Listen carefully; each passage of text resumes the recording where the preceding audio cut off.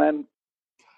Hello, everyone. Welcome to the Venture Property Podcast, and thank you very much for listening. My name is Ryan Carruthers, and I am your host for today.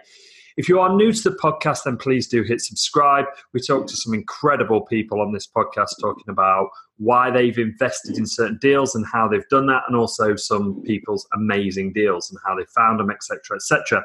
Today, we are sponsored by Land Insight, which is the ultimate tool for people to find all the deals in which they need. It's something that I use on an almost daily basis. I use it to find land. I also find comps on similar properties around that area so I can do my due diligence to find out per square foot what things are selling for, what they've been marketed for, etc., etc. Can you please do me a favor and hit review on this podcast? I'm trying to get as many reviews as possible, so that would be great if you could do that. Today, I've got a really interesting guest that multiple people have told me I should have on the show, so I'm really excited to speak to this person.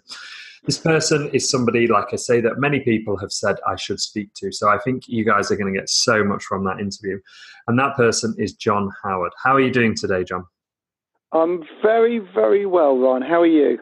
I'm very well. I'm very excited to hear from you and to hear about your favourite deals. So for the people who don't know you, why don't you just give them a brief introduction and a background about yourself?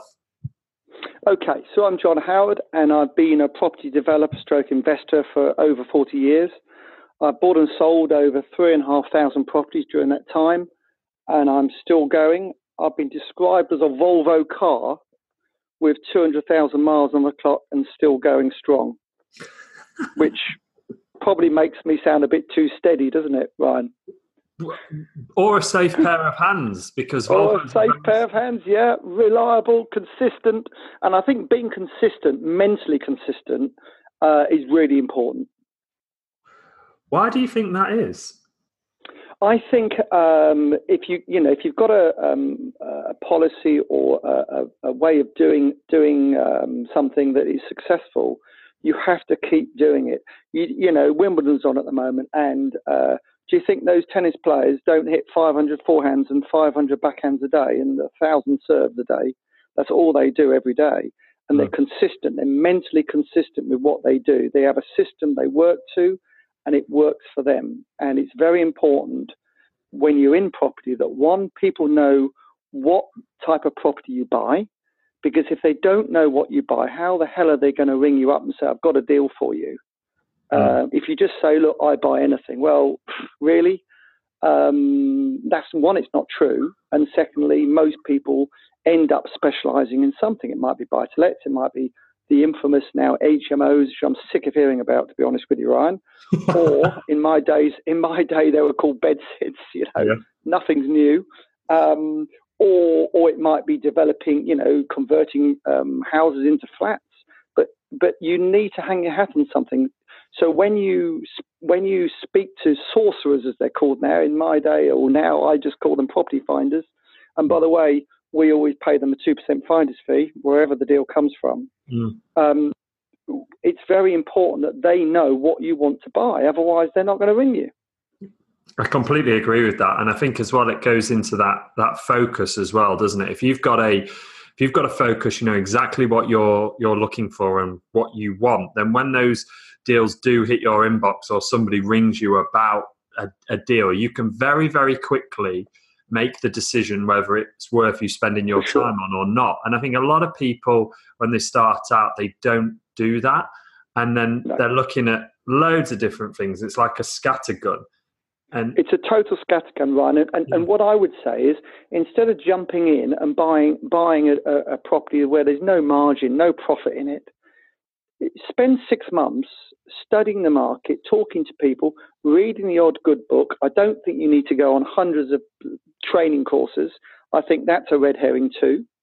And spend a day and a half talking about mindset. You know, the mindset is surely you're in the property game, you want to make some money, so let's kick on and do it. Not talk about it not analyze it for 2 years, and that's not necessary. But what is necessary is to spend some time working out what you want to do, how you want to do it, and how you're going to achieve it, and over how long a period you want to achieve it in. Once you've got a framework, then you can start getting out there and talking to people, and that way they know what you want to do because you've decided before you go out there what you want to do. And it's so, so important. And the other thing that's vitally important is that you make some margin on a deal. Yeah. I speak to so many people and they go, well, I don't know how much I'm making on it. Well, what the hell are you doing then? You know, I mean, the whole point of being in property, Ryan, is to make a profit. It seems like for some people, that is a dirty word. Yeah. And it's madness. It is a business. Whether you do 1 a year, whether you do 10 a year or 100 a year, it's a business and it needs to be treated as such. You can lose money. Yeah, and quite not easily. just a little bit either. You know, in this game, it's a lot of money that you're using. Ryan, you are spot on. Spot on. Yeah. You know, I think I completely agree with you, especially on the whole courses and thing. Read a couple of books and then, do you know what? Go and find somebody who's doing exactly what you think that you want. Yeah, you want to do. And you know, when you go to these meetings and people say, oh, I've made 100,000, I've done this, I've done that. Really? Have they? Yeah. You know, have they taken into account interest, stamp duty, agents' fees, their time, their own money? Have they put their own money in at 0% interest rate? Yeah. Because that's crazy. Because if I lend £100,000 to someone, I'll get at least 10%. So why am I, if I'm doing a deal myself, don't I price that in as well? Yeah. You've got to be tough on yourself. You know, I work on three unbreakable rules, right? Yep. And they are, and people have said to me, oh, it's all right for you, it's this, it's that, it's the other. It's not all right for me. I'm out there trying to do deals like everyone else. My 3 unbreakable rules are: 1, if you can't buy it and sell it straight after you bought it, if you can't sell it straight afterwards at a profit without doing anything to it, don't bother buying it. Yep. If you can't buy it, refurbish it and sell it at a good profit, don't bother buying it. If you can't buy it, refurbish it, refinance it, rent it, refinance it, and get your most of your capital back again to go again, then don't do it. Yep. So they're the 3 unbreakable rules. That's why I haven't bought anything for 9 months, because I'm struggling. Yeah. But you know what, Ryan? Form is temporary, class is permanent. I completely agree. And you can't. It's not. You don't want to beat yourself up for not buying a property. If the deals aren't there, the deals aren't there. And what's happening at the moment is, for me, what's happened is building costs have gone up substantially. Gosh, prices have not gone up substantially. They've come down a little bit. Property prices. So these agents haven't cottoned on yet to that fact, or they haven't convinced their clients that they need to take less for these properties. So what's happening is, at the moment, there is a real, I'm stuck until the owners of these properties wake up and smell the coffee, that they're not going to get what they think they're going to get. I'm a little bit in limbo. And it happens when the market changes, for whatever reason, this happens. And it takes a little bit of time for the owners to cotton on, and in the end, they need to sell. So they'll reduce the price down to what I can pay in the end, and make a decent profit. And when I say a decent profit, Ryan, I'm talking about 20 to 25% net profit on a deal. I'm not talking about 10, 5, 15, because you know what, Ryan? It isn't good enough. If something goes wrong, you'll make no money, and you'll probably lose money. At 20 to 25%, if something goes wrong, you'll still make some money. Yeah, and something is going to go wrong. And I've got, the regular listeners to the show know that I've got a different business away from property, which is on Betfair and the trading. And I always say to the people, there's so many correlations to my Betfair stuff and property. And I always say to my traders who I'm teaching, there is always another trade. So always another deal. Yeah, you do not have to worry, do you? There is always always have confidence in your own ability. There's always another deal. And by the way, you're only as good as your next deal. So if I've made £500,000 on my last deal, £100,000 on my last deal, or I've lost money in my last deal, it is totally irrelevant. I'm only as good as my next deal. That keeps your feet on the ground, stops you getting cocky and thinking you're God's gift when you're not. We're all back to square one. We're all back to square one.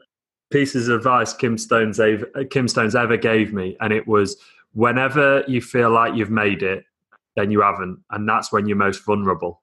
And I call it third deal syndrome. yeah. So when people start getting into property, they may do a great. The first deal may be a great deal because they take a lot of time and trouble over the deal. The second deal, they're a bit cockier. They don't do quite as much due diligence, and they sort of breathe their own hype a little bit. The third deal is the problem, because by the time the third deal comes along, some of them think they're God's gift to it, and they now think they should be training other people, having done 2 deals, by the way. I think they know all about it. And they don't do the due diligence. They believe their own hype. They don't believe what the agent says, or if they do, so I should say they do believe what the agent says, and the agent's normally 10% too much. Instead of making their own decisions, they don't take enough time over it. And guess what? They don't do very well. They probably lose money on the third. So the third deal is the one you've got to be very careful about. I love that. And how many people have you seen who have then gone into their third deal, got cocky, got arrogant, and it's become also consultant-led, sorry. So they've got they've built this great team around them. They're trying to outsource everything. And then it becomes, they don't know their area as well as they think they do, because they've let other people do it and consultants. Yeah, absolutely. And also, Ryan, their ego comes into it. Yes. You know, they especially if it's an auction or something like that. You know, they think because it's them, everything they touch turns to gold. But guess what? It doesn't. And all that glitters is not gold. That's for sure. I completely agree with you. And I'm really interested now then to move into sort of the next stage of the podcast, where we talk about your favorite deal. Firstly, what was it, and how did you find that deal? Okay. So I've over 40 years, you can imagine I've done a lot of really, really good deals. I've done a lot of average deals, and I've done a few bad deals. And if you show me a property developer, a proper one, investor developer, who hasn't lost any money on a deal, and I will show you a liar. It's just not possible. It doesn't matter who you are, someone somewhere, you would have lost money. So what I'm going to do, I'm not worried. I'm not interested in history particularly. What's happened in the past, I'm sort of not interested. It's gone. Whether it's good or bad, it's gone. And yes, I've done some great deals. So, but what I'm going to talk about is what I've done in the last year, because I think that's relevant. Yeah. Yep. So the last year, I've done a few deals in the last year. So one of the deals I did recently was I bought some land off one of the major house builders, and with these major house builders, quite often, if they've got a parcel of land left over from a development that's too small for them to mess around with, they'll just whack it in an auction, or they'll sell it off for whatever they can get, to be honest with you. So I bought some land for £200,000 without planning permission, but I realised that it had a very good chance of getting planning permission, and I sold it subject to planning, and the people I sold it to did all the planning, so I didn't have to pay any money out, and I sold it for £650,000, and it took 12 months, and I just completed it recently. Wow. So that's quite a good deal. That's not a bad deal. Yeah. So I'm relatively pleased about that. Yeah, I would be very pleased about that one. Yeah. So it doesn't happen every week. It doesn't happen every year. Deals like that, but you know what? The harder you work, the luckier you get. Exactly. And deals like that come around if you keep battling away. Be consistent at what you're doing, where you're looking, and it will come. The deals will come. I promise you. Yeah, I think high standards. I think that's the key, isn't it? It's that consistency. I remember speaking to Nick Carlisle, and he says the way to do the off-market deals and do those great deals is to do deals. So the more deals you do, the more you get known, the more people know that you are actively buying. Absolutely. I mean, I get phone calls every week from people, and then they say, oh, it's easy for you because you've been at it a long time and you do this, you do that. I am, but I'm also a bit of a dinosaur. You know, I mean, social media now is so strong. You can find, I bought a property off one of those social media, Gumtree, a few years ago. I bought it off Gumtree, which for me, for a dinosaur, was quite a good effort, I thought. And just a single house. I bought it and I put it in auction in Norwich straight away, and turned it for 20,000-25,000 without owning it for 6 weeks. So we do bigger deals, we do smaller deals. At the moment, I'm doing 150 flats overlooking the waterfront in Ipswich, £26.5 million development. but I also still do small deals, and I love doing the smaller deals. It's much more fun, and I like getting stuck in. Yeah, same. I mean, I love the small churning ones. You know, the ones where it's unsexy, but it works. And some of the best businesses are unsexy. And I without question, you know, you can do. You know, I agree. You know, and over the years, obviously, I've developed lots of different things and done lots of things, and actually getting stuck in and doing most of it on my own, on myself, without having consultants and goodness knows the entourage I've got to put on the big development I'm doing at 27 million. You know, I've got a complete entourage all sucking up to me every day, being nice to me, and actually it's very easy to get a false sense of your worth when that happens, because you're paying everyone. And I'd much rather be, in many ways, I'd much rather be buying a house in 10 flats and refurbishing them, selling them on again individually on long leases than I would doing some of these bigger deals. Yeah. So how do you stay grounded then? Oh, it's very easy to stay grounded. That isn't difficult, because I said you're only as good as your next deal. That's the key. That is the key. And, you know, there's lots of people, you know, I'm probably one of the most experienced property developers in the UK because of the amount of deals I've done and what I have done. But it doesn't mean I'm the best. There's always someone better. It doesn't matter who you are. There's always someone out there better and more successful. So what would you say the biggest lesson is then? Because you, like you say, you're one of the most experienced. And I mean, I'm just soaking all of this in right now. And it'd be really interesting to know what the biggest lesson that you've learned over this incredible career is then. That's a very, very good question. And I do come back to the fact the biggest lesson is that you really are only as good as your next deal. And if your next deal is rubbish, then really you're not very good. Yeah. So I'm always challenging myself. I'm always on the edge of, so I wake up in the morning, I think, where's my next deal? You know, and at any one time I have 15 potential deals written, we're not written down these days because it'd be on my iPhone these days, or written down, and I'm monitoring those deals and seeing whether I can get them for the right money or not. And they might be in different parts of the country, to people I know, and properties I've been offered. But I would say the biggest thing is to be consistent about what you're doing, and also, you know, you need to be everyone's friend. So you need to try and be as popular as possible. Don't alienate yourself. You need to be as popular as possible, as many people, so that you get offered those deals first. Yeah, I completely agree. I was actually chatting to a really, strangely enough, a good property sourcer just last week, and he was saying to me how I'm currently buying a really good deal through him, and I said, how come you gave that to me then? And he said, well, you treat me like a human being.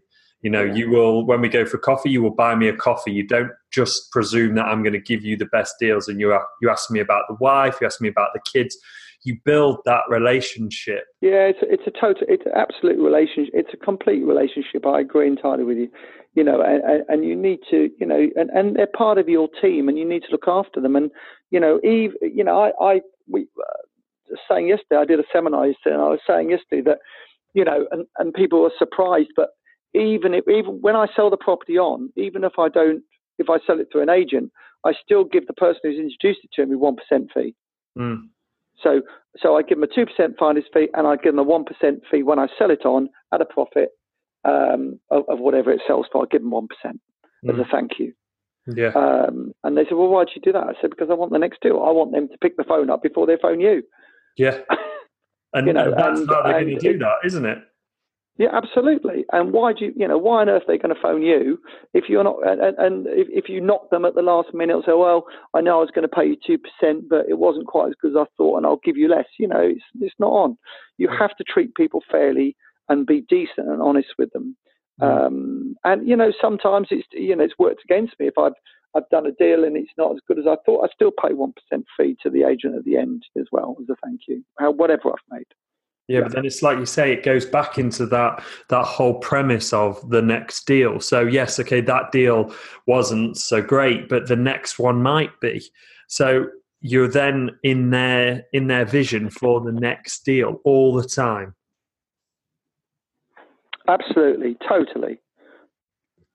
I think that's amazing. I think it's coming through to me that relationships are such a massive, massive part of what you do. Is that how most of the deals then come to you now?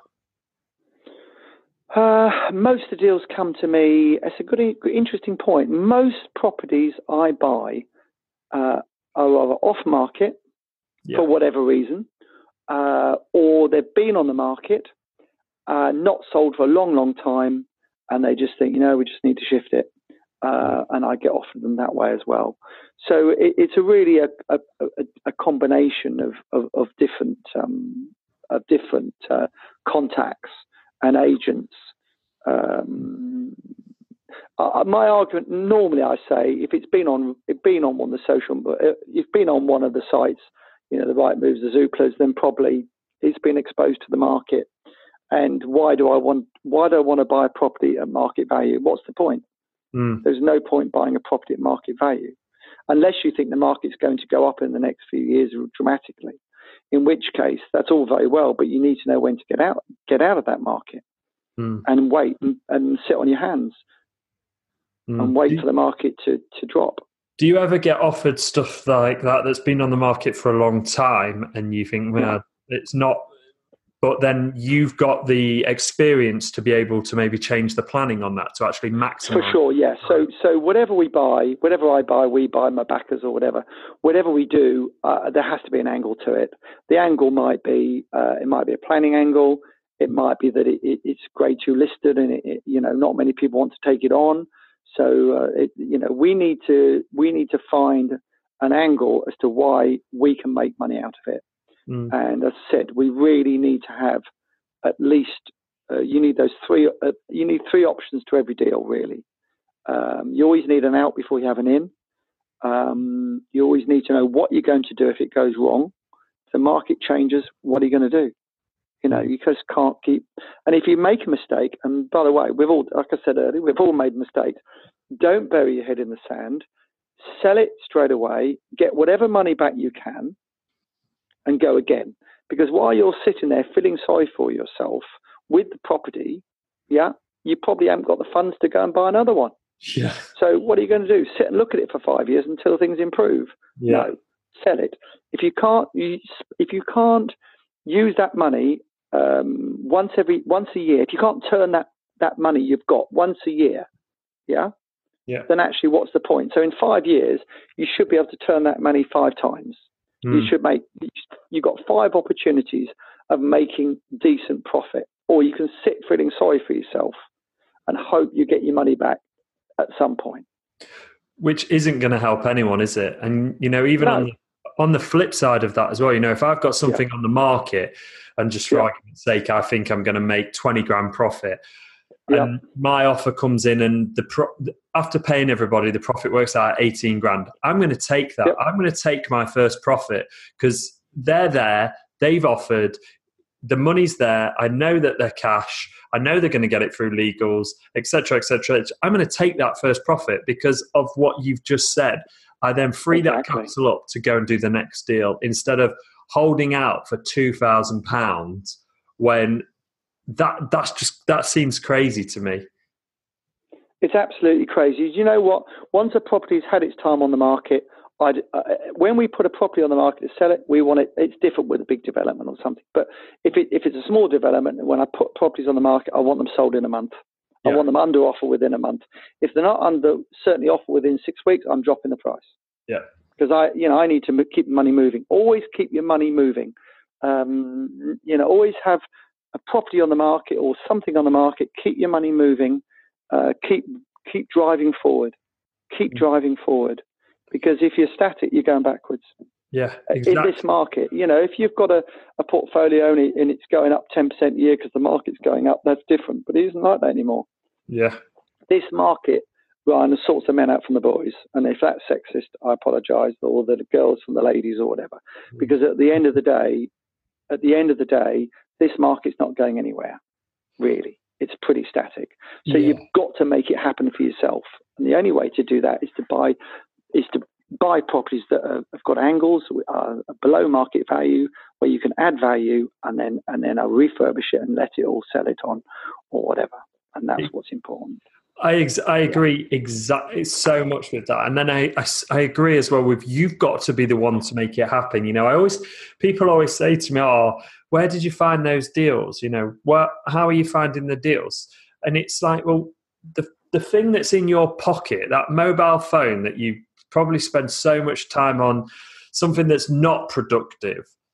I bet everyone listening to this right now could go into their settings and see what they've sent the screen time on. And if you've been spending loads of time on social media but haven't been able to find a deal, just swap it over. Get on the phone, ring people, and just keep grafting. I try and meet one new person a day. Yep. One new person a day. If you can do that, okay. Sometimes I like next Wednesday. I'm speaking somewhere in Wembley. I think that some do. I'm going to probably meet about 75 people in a day.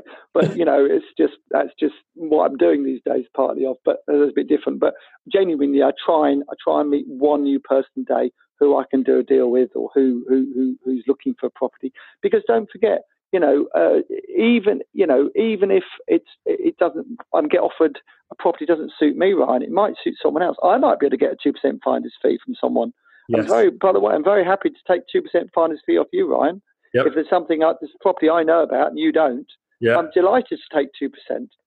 And vice versa, I'm sure. Yep. So it's like a big, not cartel's the wrong word, but we all want to be working within a network together and helping each other, and that's what it's about.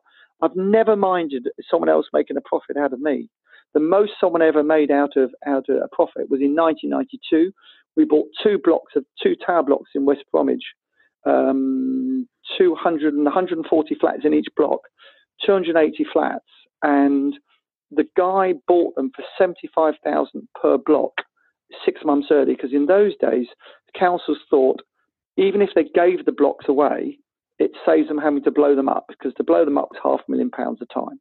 Yeah. So if they gave them to someone, or virtually gave them to someone, and they were going to refurbish them and spend money on them and re-let them, that would be better than the council having to blow them up. But we realised that we could refurbish these flats and sell them to first-time buyers. So we gave this chap a profit. Well, we gave him 1.55 million in 1992 for 2 blocks. So, and he'd paid 75,000 each for them 6 months earlier. So that's a deal of a lifetime. So, but we're happy. I was happy to do so because I'm confident about my ability, and I don't mind I couldn't care what anybody's made out of me. I couldn't care less. As long as I know I can go on and make money myself, why should I care what someone else makes? Yeah. Why should I worry? I'm with you there, and it keeps it moving. It's all about that. Getting the cash back in, churning it in and out, get it back in, get it out, get it working for you. I think you keep your money moving. Yeah, you see these people saying, "Oh, well, you know what? I'm going to hold on to that deal because I want X from it, or this is my actual. I'm going to wait for it." But then you've done 2 or 3 deals, and they're still holding on to that one because you're just churning, you're just moving, and the other thing is, builders, a lot of good builders run into this problem because they've built it. They think it's the best house in the world. Yeah, because they've built it, and actually they don't believe. People come along, they make them offers, and the offer's not enough. Well, it doesn't matter what the builder or what you think the property's worth, or an agent thinks it's worth. The market will dictate what that property is worth. It's as simple as that. Not you. Yeah. Exactly. You're not going to decide what it's worth. The only person who's going to decide what it's worth is the person who's going to buy it off you. Yeah. So actually, and it's not like going to Tesco's and buying a can of beans. There's no price. There's not a price. There's no limited price on it or offer on it. It is what someone will pay, and that can vary probably up to 10% on personal opinion. Yes. Especially the more expensive the property is, it's all personal opinion. You might like it more than I like it. You may be willing to pay more than I would for it. Well, that's fine, isn't it? Yeah. There's very early on when I started getting into property, there was a guy who is actually a private bridger who did that because he had a massive property portfolio, and I mean massive, sold them all off. And I have learned so much from that guy. And listening to you sound very similar. And he's always said to me, what are you going to sell them for? And I'll tell him, and he'll go, no, it's only worth what someone's prepared to pay. Yeah. And it's so true. It really is. I think the thing is, you've really got to listen to the agent, what the agents say. Yes. But you've got to make your own mind up, because what you have to remember is every day an estate agent pulls the curtains back of their bedroom window, and it's a sunny day. Yes. And they have to be optimistic about everything. They want your property on the market. The old trick, of course, as we all know, is that they'll overestimate what it's worth to get it, and then they work the price down over the next month to what it should be in order to sell it. Don't let an estate agent get you into financial difficulty, because what you've got to remember is they are not buying the property. They are gutless. You're the brave one. You're the entrepreneur, not them. Yeah. They are gutless. They are an agent. They haven't got the balls to buy it themselves, but they've got the balls, if you like, to get you into trouble by telling you it's worth more than it is. Yeah. You've got to make your own decision on what it's worth. Do not believe all the hype, and it may well be, and quite often you get 3 prices from 3 different agents. There's a big difference. Yeah. I don't always put it on the market with the one that says it's worth the most. Yeah. I quite often put it on with the says worth the least. Yeah. Or the middle one. At the end, I want to sell it. I don't want to be sat there for 6 months with it. I've got interest running on it like everyone else. Yeah, you don't want to be left holding the baby, do you? You don't want to be holding the baby. You need to keep things moving, and it's really important. And, go on the land registry. They say to you, "Oh, well, that one down the road sold for 260,000." Really? That's what it was on the market at. But what did it really sell for? Go on Rightmove and check. You'll find it's probably sold for 20 grand less. Yeah. So that's always an interesting conversation. Do your own due diligence. Yeah, absolutely. I love having that conversation where, Thomas Escherbeck actually is a big guy, great guy for this. And he always asks the question at the end and says, well, what am I missing? And then lets them explain that. And a lot of the time I've seen them do it. They've done it to me. Oh, well, that one was on the market for 260. That one was on the market for 270.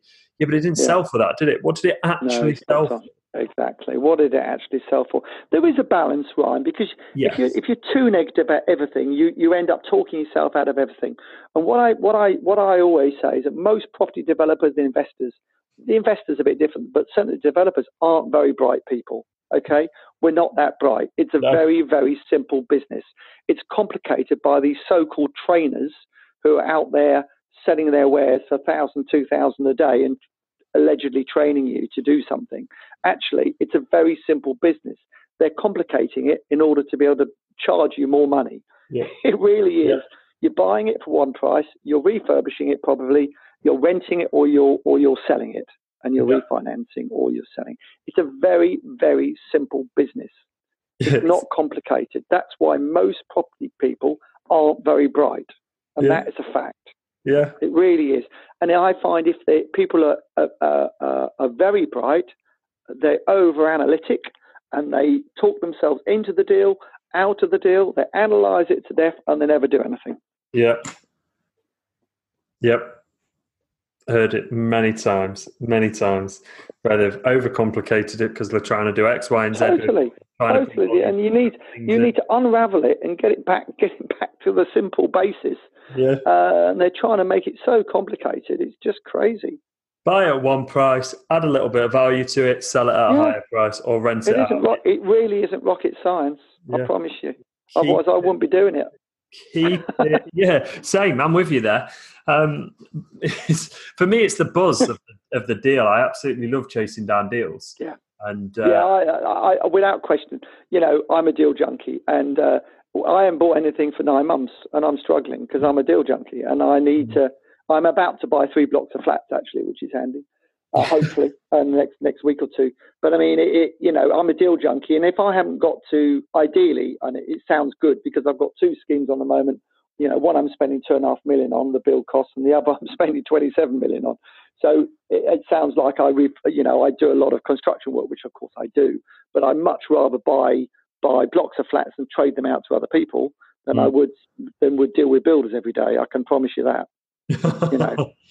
Yeah, well, I'm really weird. I like dealing with the trades. Oh, you know what? I've heard, like you have, no doubt. I've heard it and seen it all before. The only way to do these things properly is to get a fixed price off the builder. Yep. Do a schedule of works, get a fixed price, and even if it's a very simple job, write down exactly what you want done. Yep. Make sure, then get the builder to add to that list, because he'll think of things that you haven't thought about. Yep. Add those, get a fixed price from them, get them to sign it. Yeah. And get them to agree a timescale which they buy into. Now, when you get that timescale and they say it's 4 months to do it, add another 2 months.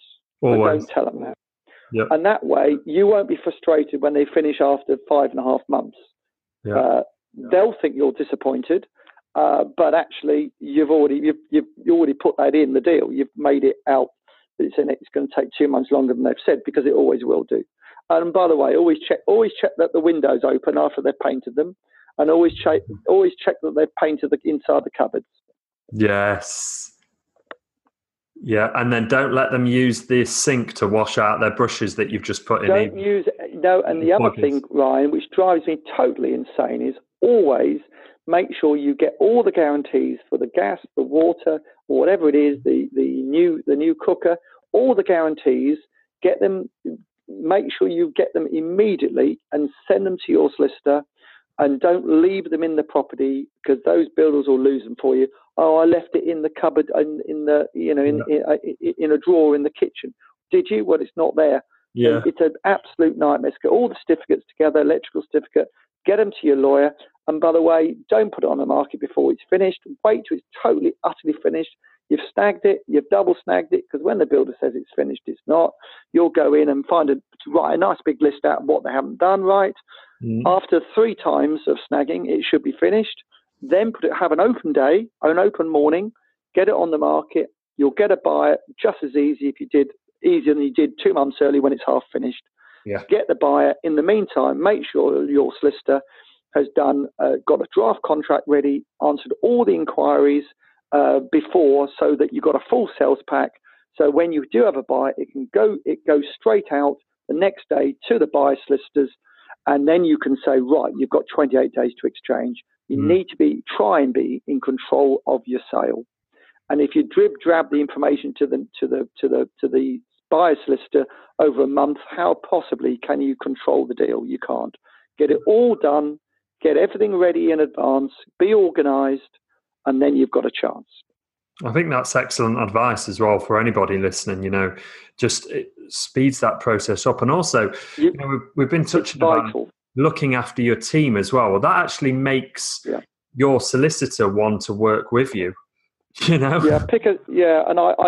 get told off by my stepdaughter, who's a bit PC, because when I speak at some of these events, and she cringed when I say when you're picking a solicitor, make sure you meet them. Don't do an online one. Pay them decent money, and make sure that, one, they're not about to go on maternity leave, which is the old trick, or paternity leave. So I cover myself there now, Ryan. And make sure they're not going on sabbatical. Make sure they're not about to go on 3 weeks holiday, and make sure they're full time. Because there's nothing more frustrating than finding out that the solicitor you've employed is only part time and is only in 2 or 3 days a week. It drives me insane. When it's like that when it's on the other side of a deal. So just make sure, and always pick a solicitor who's pleased that you're going to be successful, wants you to be successful, is not bitter and twisted about seeing you make a load of money and they don't make hardly any. You want someone who's interested in you and interested in your project, and will respond to you within an hour. When you email them, don't pester them unnecessarily, but when you do contact them, make sure they contact you back at least within an hour. Even if it's to say, look, I'm really busy, John, I'll email you back in a few hours' time. That's fine. Yeah. And make sure that they respond to the other side solicitors within 24 hours maximum. Yeah. They're all excellent tips for anybody dealing with solicitors. And I always think that probably more deals fall out of better solicitors than anywhere else. Oh my goodness. Do you know what, Ryan? at least 30% of deals fall out of bed. At least 30%. And once you have a buyer, you've only done 30-40% of the deal. Yeah. A good agent will make sure that deal goes through smoothly for you, and that is as important as finding the buyer in the first place, if not more important. Yeah. Because you've got a buyer and you think your job's over, it's only just started. No, getting that over the line these days is very, very difficult. Yeah, nail on the head there. And just touching on the point of paying your solicitor, my solicitor is very expensive. But you get what you pay for in life, don't you? Exactly. And I probably pay double what I would pay on a standard. If I buy a flip, just a standard house, I'll probably pay double what I could get it for. But you know what? 2 weeks, she's done everything she needs from my side. She's waiting for searches to come back. She's done everything. She's ready. I don't mind paying for that speed. You know what? You really do get what you pay for on the whole. And actually, you want your solicitor to take the time and trouble to do the job properly. You don't want your solicitor to get you into financial or legal problems. And my solicitor I've worked with for 25, 30 years. And when he says to me, most of the time he's on holiday these days, which does annoy me, but he's still exchanging. I don't bother whether he's on holiday or not. I still email him. And he always comes back to me, and he's exchanged contracts while he's in Barbados on the beach and on a luxury cruise on the Queen Mary and all sorts. And I don't care where he is as long as he's doing the job for me. And I'm back in England working hard. By the way, while he's sunning himself normally. But anyway, so it's really important to have that relationship, and also you get to trust them. And when my solicitor says, John, this really is and I say to him, is this a problem, or are you just being a bit of a lightweight, And he'll say, John, this is a serious legal problem. And I say, can we get around it? Is there a way around it? If he says no, I drop it. Yeah. I don't try and prove him wrong. Yeah. Some people seem obsessed with trying to prove themselves to be clever than everyone else. I'm not. And if my legal team say, look, John, you don't be doing this, I don't do it. Yeah. Incredible advice. Totally away from property. I've started asking this question to everybody. I did a podcast yesterday and got a really good answer, and it was so how do you? I'm under a bit of pressure then. Ryan, you're under pressure now, and you don't know what the question is. I don't even know what the question is. I know. It's a bit like property question time. I do on Sky 189. And they used to send me the questions the day before that people have emailed in. Yeah. I don't bother now. I just get them on. I just do it live, and I don't mind what the question is. I agree. It's the best way to do it. It's so my question for you then is how do you chill out then? Oh, totally away from property. What's your chill out downtime like? Okay, so I do a few things that is important. I've got a few people on my team. I've got a dog called Ivy, who's a Labradoodle. And by the way, if you're in a very hot market and it's rising quickly, my Labradoodle could make as much money if her paw was a signature, she could make as much money as anyone else. Yeah. Remember that. Yeah. And that cannot be right. So when that market is as hot as that, it's time to get out. Yeah. So she's on the team. So I do quite a lot of walking. I've got a very good tennis coach. I was at Wimbledon with him on Friday, and I hit some tennis balls once a week, and I find that very good because for an hour, all I'm thinking about is getting the ball in between those white lines, and I don't often always achieve it. So I do that, and I also do some cycling. Again, mentally, that's really good. It's a bit of a cliche now, I know, but I do find that mentally really good because, when you're slogging up a hill, you're not thinking about anything else. So, and on the whole, I've learned to handle pressure over the last 40 years. You have bad days, and you just have to. The days at the end of the bad day, it's gone. The next day is a different day, and you've got another set of opportunities, and you just need to take them. I think that's incredible. One of my favorite things actually about asking this question is that a lot of people nowadays think you need to be literally slogging away all the time. And I completely disagree with that. And that's against loads of the people around my age. I think the chill out time is so, so important. I think it's smart time. Now, I don't totally agree with you there, because my longest holiday I've ever had is 5 days. So I don't totally agree with you. But with the phone and emails, I probably get 100 emails a day with different businesses I've got and different things, probably a bit more. So it isn't easy to get away from it at times. However, you do need to. I switch my phone off at 7:30 at night if I'm at home. Mm-hmm. If I'm not at home in a hotel, I tend to leave it on. But if I'm at home, I switch it off. I don't take it out when I go to a restaurant or anything like that. So I find that important as well. You do need time away from your phone. You do need time away from your phone. 100%. In my view. Where do you get that? We've got to be firing when we're chasing these deals. You want to be at your optimum performance. So if you're all the time working, then you're not gonna, in my opinion, you're not going to be firing all the time. So to have those down times and those times where you are present with other people, that your loved ones, etc., or you're taking your dog for a walk, it just resets you quite nicely, I think. It's really important to have that time. And interestingly, I went to an event for Mind, which is the mental health charity, and they had eight points to keep your mental health well. Everyone has mental health, but the key is to keep it in good order. And one of those things which surprised me was having time on your own. Yeah. Time on your own was one of the 8 ticks you should do. And for some people, that is driving home from work when they're on their own. Other people, it's when they're in the bath. Yeah. You might want to share your bath with your partner. It's up to you. But so it's time on your own. And that's one of the important things to do with mental health, having good mental health, which surprised me, because a lot of people would perhaps think, well, actually, being on your own is not good for your mental health. But apparently having some time every day quietly on your own is good. Just to sort of compose your own thoughts and collect. I'd imagine so. Yeah, I imagine so. It did surprise me when I thought back about it. You know what?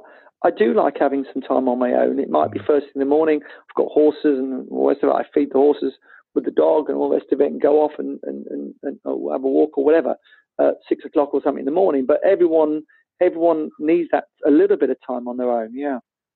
Definitely. And that's the time then where I suppose you can start sort of planning out what you're going to do, et cetera, which is really good. So my last question for you, and before I let you go, because I know you're a very busy man, is there anything you think I should have asked you but I haven't?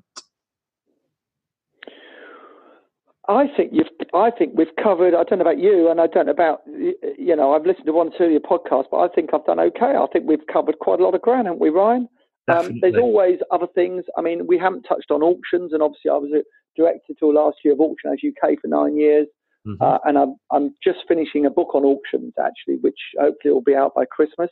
Because auctions is a great source of finding, with the auction catalogue, every property in that auction catalogue is a potential deal. You've got to find the right one that works for you, and you've got to find out why it's in the auction and what's wrong with it, and if it's something you can live with or not, and you can put right. So, but auctions, I mean, the auction market only represents 2% of the UK property market. Wow. All it represents, which is a tiny amount. It's growing, and we did very well with Auction House. We grew it from 7 licenses or franchises to 42. But it's interesting. It's not a massive part of the market, but it is growing, and more people are with the help of Homes Under the Hammer and all these other things, other programs. More people are having the confidence to buy at auction. And, hopefully that book that will be out at Christmas time will help that. Fantastic. And I definitely would love to get you back on later in the year before that's out, and we'll talk no problem at all about auctions. So people want to get in touch with you. Where is the best place for them to the best place to get hold of me is johnhowardpropertyexpert.co.uk. You can always contact me. My mobile phone number's on there actually as well. So I'm always accessible. If someone has got a deal that they've found, or they want, or a property they want to sell me, I'm always delighted to hear about it. And If it doesn't suit me, it might suit you, Ryan. I might be able to sell it on to you. Yeah, I'll happily pay you. Or take a finder's fee. Yeah, I'm there. Anyone who can bring me a deal, absolutely. I'll pay them. We're not proud, are we, Ryan? We're not proud, are we? No, definitely not. You've got to go where the deals are, haven't you? For sure. For sure. Absolutely. That's what it's all about. And it's all about having fun and treating people in a respectful, decent way and having a smile on your face while you do it. Could not agree more. And I've got a massive smile on my face recording this podcast. So I think that's a great place for us to end. John, you have been an absolute legend. Thank you for coming on. It's a pleasure. See you again soon.